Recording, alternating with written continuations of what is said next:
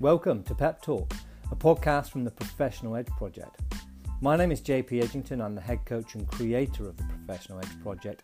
And in this podcast, I'll be talking about how we can enhance our personal and professional effectiveness, how we can increase our mental resilience, how we can increase our calm, our composure, our confidence, our capacity and our capability, all for the benefit of our professional and our personal lives, since each has an impact on the other. If you like what you hear, I'd love to hear from you. It would be great if you could share it as well. But more important than that, if something I cover resonates, then I urge you to take some action off the back of it. Even if it's something small, take some action off the back of it. Information is pointless without application. Thanks in advance. I really appreciate you taking time out of your busy days to listen to this, but I really hope that you get some value, you get something that can actually make your lives a bit easier, give you some clarity on your day, give you some more confidence and allow you to go out there and do what you do best. Let's go.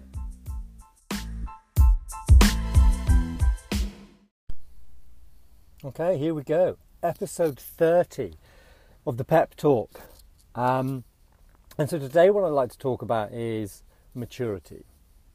And, you know, if you think about some of the qualities of a professional, of somebody who is effective either in their personal or in their working lives, a trait, a quality that will come up often is maturity. Okay, it's an essential quality of being effective. But what is it? Stephen Covey presents an excellent definition of maturity in his books, The 7 Habits of Highly Effective People. Read it if you haven't already. It took me a good year to read.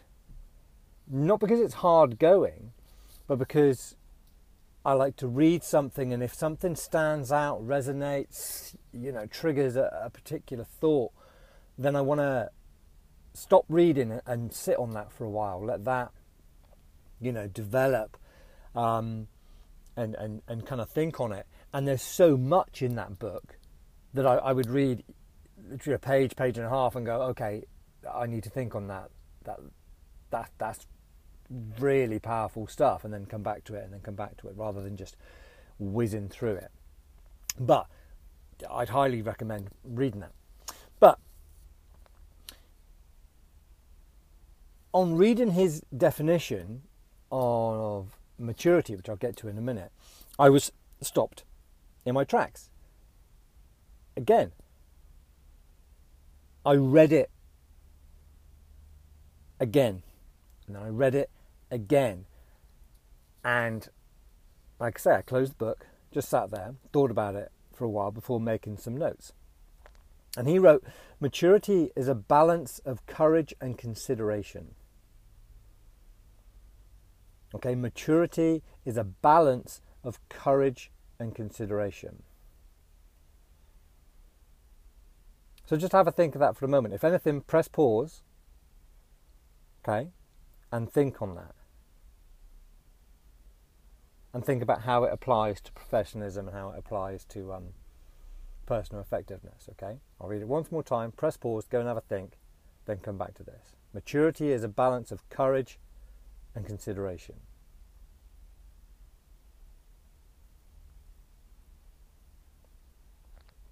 Okay.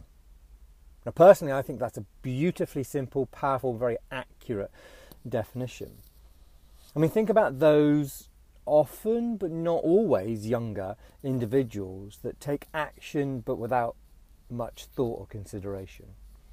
Or at the other end of the spectrum, sometimes, but not always, older individuals that think, procrastinate, worry, contemplate heavily, overthink, overconsider, and don't take any action. I mean, I can imagine we can think of examples of times when we've done both in the past, and I'll hazard a guess at the nature of the outcomes as a result, right?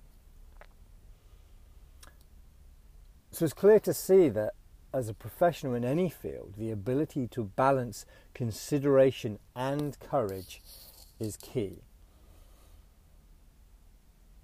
Thinking about what we know what to, understanding what we know what to do and then taking action on it. Those are two very different things. Yeah. Or just taking action and not thinking about what the hell we're doing. Yeah, we can begin to see how this definition is so relevant, so powerful, and worth keeping in mind. I mean, the thing is, the ability to act courageously and with due consideration isn't fixed or permanent. This is why,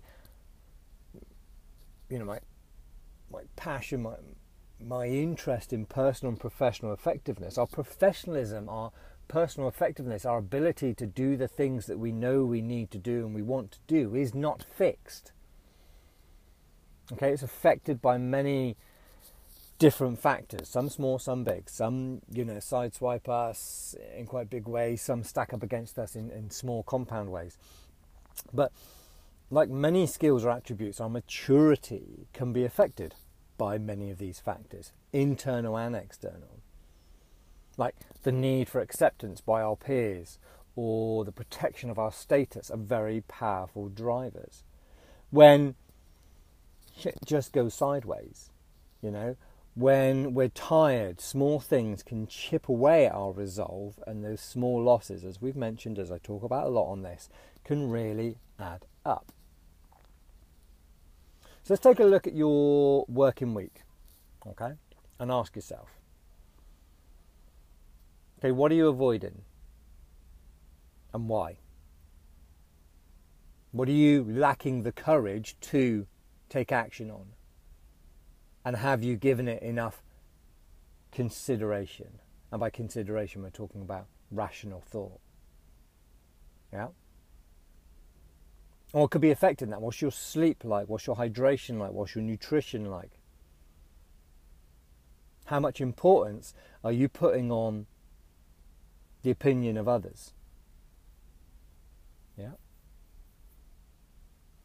Where do you keep making the same mistakes and slip-ups, but not applying any learning off the back of that? It's very easy to just go, it's just how I am, and then we repeat the same pattern of, I just don't do early mornings. That's why I don't get up. No, that's just a label you've now attached to that, and it's now become a justification and a reason. You've normalized it. This could be as simple as constantly returning late from lunch, right through to maybe consistently not reporting near misses or following procedures. There will be things, these little habits, that will, with due consideration and due courage, we can attend to. The mature person, will come back from lunch at the right time. Yeah, the mature person will report the near miss, but it will take consideration and it will take courage to do so. And as I keep saying, acquiring knowledge about how and why we do what we do is the first step in the process of building and protecting our effectiveness and our professionalism. And the next steps are being able to accept that we can be affected by various factors, and then becoming aware of what those factors are. Only once we've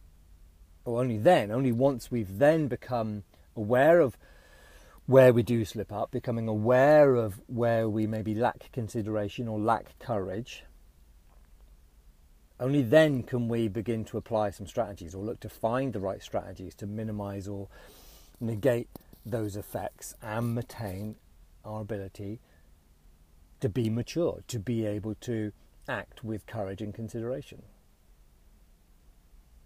And as I've said before, if this is something you'd like support with or coaching with or more information about, then why not give it some consideration, then take the courageous step to stack things in your favour, to invest in yourself and